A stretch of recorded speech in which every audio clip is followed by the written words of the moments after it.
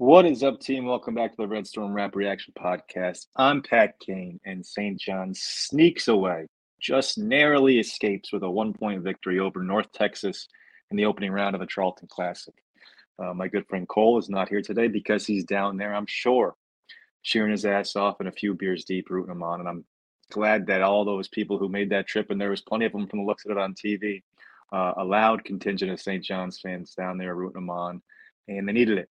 And I'm glad those guys got to see a win, guys or girls got to see a win. And I'm glad for the St. John's team for pulling it out, as ugly as it may have been. There's some games you just have to win, and this is one of them. If you watch this game, you know it was ugly.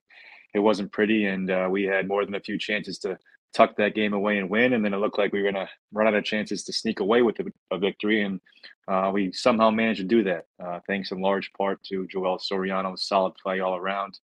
Another double-double, two huge free throws to take the lead at the end. Of course, he missed those two at the end. The second one was not as important as the first, but when we needed him to make those two to take the lead and get over the hump, he did. He also had his usual big rebounding numbers and 5 blocks on the game. So a big impact from him defensively. And that three he hit in the second half kind of kick-started St. John's momentum. It looked like they were perhaps going to be able to sneak away quite easily, but a couple poor decisions, couple bad shots, couple mishaps on the defensive end, and North Florida quickly erased an 11-point lead and ended up taking the lead with a little over a minute left.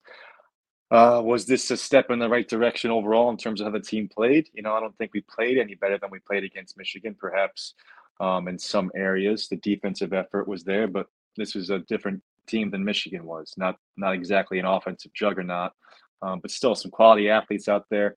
I'd say North Florida did outplay us in some aspects and moving the basketball better. They executed in that second half to come back when it looked like they might fold. That was pretty impressive. But to sneak away with a win against a team that had the second longest running streak in the country, had an NIT championship banner from last year, and albeit with a much different team and a new coach, the program has had some success. So not a meaningless win by any stretch. Their net numbers look good. We'll see if they'll hold up. But most importantly, it gives us excitement, momentum, positive momentum going in the right direction, and a chance to move forward in this tournament, get a win against either Dayton or LSU tomorrow, and then hopefully get a shot at Houston, which is going to be a much needed game in terms of our out of conference resume. Um, Still some stuff to work through, and it did not look pretty. These guys look like a team that has not played together much, and it looks like a group of guys who are still acclimating to different roles. And in this process of it doesn't look clean. It doesn't look neat. Um, Dennis Jenkins had a up and down game. There was times when he looked great. There was times when he looked awful. His decision making to me has been suspect, but I will say there has been times when it looked like, for stretches, he was the only one who I could obviously tell um, wanted it more than everybody else and had a motor. And he's got to find that balance between having that motor and being aggressive, and then also being a floor general and also knowing when a good shot or what a good shot and an okay shot and a bad shot is, and how to make sure his other four guys out there are feeling the love and feeling like they're part of the process. And, I'd like to see him get rid of the ball a little bit quicker and to get Dingle going, and some of that is on Dingle. A lot of it is on Dingle, and we'll get to him more. And there was a few 2-minute stretches today where I thought he looked more like the guy I expected to see, being aggressive with the basketball. But for the large part, he was absent, and that's on the boards. That's as a playmaker. That's as a defender, and it's as a scorer. And I didn't think that last part there as a scorer would be such a missing part to his game so far. But he did miss the two exhibition games, and he is another guy, almost him more so than anyone else, who's got to get used to a different system, both offensive structure and usage. But I'm not worried about. Yeah, I mean, don't get me wrong. I think I was expecting to see more from him and Ledlum so far, and tonight they combined for 6 points, and they played both over 30 minutes. So I'd be lying if I didn't say I expected more. I did expect more. And I'm not sure we'll see him get to 16 or 17 point per game, guys, but I do think they will become accustomed to how to play and will become accustomed to playing together more. And Jenkins will have to, give up some of that usage and that rock more. And Dingle will have to get going, because right now we are really struggling to get easy baskets. And I think a lot of that is guys like Taylor and Ledlam aren't exactly create for themselves with help defenders on them, guys. They create when they have a lane, or in Ledlam's case, when he can overpower somebody. But when there's help defense and there's someone sitting there on the nail or on the elbow waiting for that drive, they can't get that second guy by him. We don't have a guard who's quick enough in tight spaces right now to really live in that pain, and that's Jenkins included. And Dingle might not be the super fast little guard like we saw in Michigan, but he can be a guy who can finish inside the paint when getting in there. And the first 20 minutes tonight, I was asking myself, is this going to be the Dingle we see all year? A guy who, if he's not getting his points, isn't contributing. And that's just in terms of the archetype of players out there, that's one of my least favorite types. I want a guy who, if his shots aren't falling, can still impact a basketball game. And through a few games, Dingle hasn't shown me that yet, and I'm really hoping he does, because he's athletic, he's strong, he's got a big body. We know he's smart. So hopefully those other pieces of his game will round into form, and we can see him getting going better as a scorer. In the first half, when he got his first rebound, he immediately had a nice assist up to the court to Jenkins, and on a one possession, he doubled his attributes in the other areas of scoring. And South Florida, or North Texas was South Florida, North Texas, whatever. They're both green. North Florida was forced to call a timeout. So I'm hoping Pitino is getting on him to be an impact player in other areas. I think that's probably the case, and I'm not really worried about these guys yet, because, like I said, we got away with this win here. We can build on it and learn a lesson, a victory. If we go out tomorrow night and get beat badly by either Dayton or LSU, then it's time to have another conversation about perhaps the talent level on this team. But North Texas is a really good defensive team, has been a really good defensive program, so not unexpected that we struggle a little bit offensively, being it's still early, being we have a whole bunch of new pieces, and we didn't exactly light it up the other night against Michigan either. But we live to see another day. It's always best to learn these lessons if possible in a victory, and it didn't look like that was going to be the case going down late, and somehow we figured out the way to do that. And that's part of growing as a program, is winning games you're supposed to, and figuring out ways to win late in games. Without further ado, enough of my dumb looking face up here all by itself. Let's pull up the stats. Let's go team by team comparison to start. Okay. Player of the game, Joel. He did not lead us in scoring. That would be Jenkins, but Joel in only 5 field goal attempts plus a handful of free throws. Much too little, if you ask me. I know that it's not easy when the game plan is obviously to crowd him inside, but 5 field goal attempts for him, we need to double that. 11 points, 12 rebounds, 5 blocks. Take that, Cole. Cole last week was talking all this crap about how he's not a shot blocker, can't control the rim. You hear that, Cole? All right, I hope he blocks your entrance to the bar later tonight in Charleston. Team comparison, St. John's and North Florida. Each team shooting less than 35% from the field. An ugly day offensively. I hope none of our St. John's faithful took the over, although I know one of our good buddies, Monty on Red Fans, did say he did that, but he's usually pretty good with the sharps, so we'll give him one there. 3-point field goal percentage even worse, 32% for North Florida, 26% for St. John's, only 6 for 23. Soriano hit a big one. Naheem hit a big one in the second half, but we just never really got going. Jenkins hit a few tough ones. Taylor hit one to start the game. 58% from the free throw line. Again, 3 games in, and we have not been impressive from the free throw line. That's 2 games in a row, less than 60%. 15 turnovers, not great, obviously, but we did force 15 ourselves. North Florida did do a better job converting 19 of those 19 points off those 15 turnovers to only our 14 points. We got out rebounded. Each team did pretty well in the offensive rebounding glass. Second chance points, they got the advantage. Bench points, they got the advantage. It looks like where we really got the advantage was assists, sharing the ball, for easy baskets. Although I thought their ball movement was better than us. We were doing more of our work off the dribble. But if you look at these comparisons, it looks like St. John's was lucky to come away with a victory. And for the most part, they had a lead the whole time in North Florida. Took a lead at the very end, but St. John's was able to be resilient and come out with the win. Let's take a look at the box score. Like I said, Jenkins led us 17 points, but on 18 shots, a very inefficient night. 2 for 8 from 3, 3 for 4 from the free throw line. He did have 5 rebounds and 3 assists, but also 5 turnovers. He has been far too lackadaisical with the basketball, far too ball dominant as well. But I will give him credit for the other things he does. He's active. He's hustling like crazy. He's emotional. I just hope he can find a balance as the season goes on and become more of a floor general.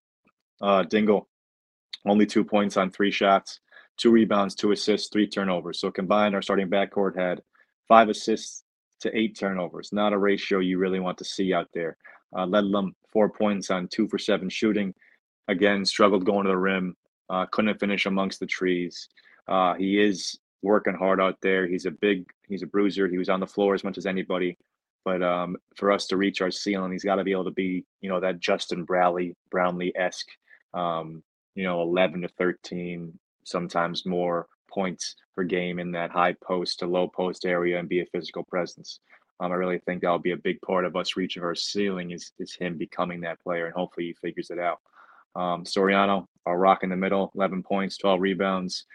Did have 5 blocks, 4 for 6 from the free throw line, hit that big three, and overall was our best player. And, from the scouting report that North Florida, oh my God, North Texas had out there. Did North Texas exist 7 years ago? I feel like they came out of nowhere. That scouting report, you could tell the other team was taking Soriano seriously, and everything was circled around him, and bodies on him on the boards, bodies on him when he catches the ball, et cetera, et cetera. Um, Glenn Taylor Jr., pretty good all around game. Missed a handful of threes. Then he stopped taking a few of them. Did miss a bunny off a really good Euro step finish drive take in the first half.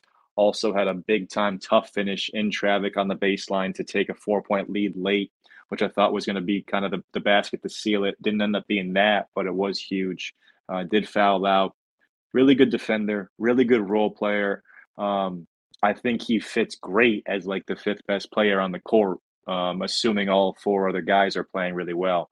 I think Lewis has a little more upside as an offensive player, but I think Taylor's right there with anybody on the team defensively, and I think we'll see plenty of both those guys, or plenty of those guys playing together at the 3-4. Really looking forward to see Lewis back there. As you guys know, when I saw the open practice, I thought he was the best player on the court. And I think we're missing that guy who can facilitate from the center of the floor, make 1 or 2 dribbles from that high post, get into the paint, and either finish or distribute, make plays for other guys. And hopefully that will free up things for Jenkins not to be so ball dominant and for Dingle to find his way to get more looks. Really can't hurt at this point. It's another really big athletic body and a guy who's proven to be a pretty good scorer, defender, all around guy. Aline, didn't get in until the first, I think 5 minute mark in the first half. I was wondering if he wasn't playing. It was a little bit strange. Um, he goes unnoticed. He doesn't make mistakes, but he hit a big shot, plays good defense. Not a ball handler, not a distributor, but a good all around piece and a guy who's going to be crucial to close out games. When Big East play. Doesn't make mistakes, can hit threes, can defend. He's been in college now. This is his 5th year. He's seen just about anything. So an invaluable piece to have. Today, he didn't make the biggest contributions, but a big three and some good defense. Wiltshire, I thought Simeon Wiltshire looked great in the first half. He's energetic. He's eager to be out there. He's flying around. He's more so in control today than I thought in the previous 2 games. And the one shot attempt he had looked pure. Caught a nice three and rhythm went up without hesitation and buried it. And I really wanted to see more of him tonight. I was surprised we didn't see more of him tonight. Um, I think, not only were the guys ahead of him not playing well, but he looked like he had it. It looked like he wasn't nervous and he hit that one shot. So, hopefully, with these back-to-back games tomorrow, it'll give him a chance to perhaps get some more run in that first half early, and hopefully he continues his good play, and we can reward him with some minutes in the second half. I do have to say, I loved seeing in the second half when St. John's was making a few runs. I loved seeing Simeon Welcher up on the bench cheering as loud as anybody, really into the basketball game. He was not down. He was not, scouring. He was not upset visibly about not being in the game. I'm sure he wished he was out there, but he was cheering like a madman, and to see that was refreshing. And pretty much all the guys on the bench were doing that. But a freshman, highly regarded guard. You just want to make sure he doesn't get down early for not getting big minutes. And it seems like he's really taking it the right way. And can't wait to see him, more on the court as we get going. Zuby, nothing great out there. There was a stretch, maybe 3 minutes in the first half, where we had a few baskets inside from Zuby and Drissa, kind of like, the Bash Bros from Mighty Ducks days coming in and mix things up in the paint. But if they're not making plays like that in a physical nature inside the paint, it's kind of hard to envision them making many positive impacts over long stretches. But if they're physical and they're active on the boards and they set solid screens and they're good enough defensively to hold their own, then they can be useful players in those backup roles. And Zuby has got a little potential as he gets more comfortable physically to perhaps be more than that. But we're going to really need our starting front court to stay healthy and to stay out of foul trouble, and for Lewis to be a big part of that as well. Conway, not much out there today. The 1-3 he took looked a little rushed, and it was missed pretty far left. Didn't look like it had any shot at going in right when it left his hands. But I like the way he looked against Michigan. Rick seems to trust him, goes to him early. We'll see how he develops as the season goes on. And Drissa, like I said, had one big basket, tough basket inside.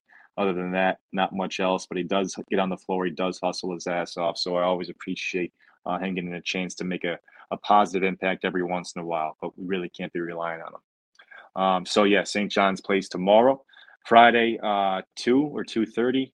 I should know that, either against Dayton or LSU, with a chance to go to the finals in the Charleston Classic, which would be Sunday night.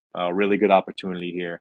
Escape that loss in the first round would have really sucked being on the losers bracket for the next two games. Gives us a chance to feel like we're in a tournament, to feel like we got to prepare. Could be worthwhile come Big East and NCAA, hopefully, tournament later in the year. But we got a lot to prove till we get down there, so I don't want to put the cart ahead of the horse. For Cole Latshaw, this has been Pat Kane, the Red Storm Rapid Reaction Podcast. We'll see you guys tomorrow. Peace.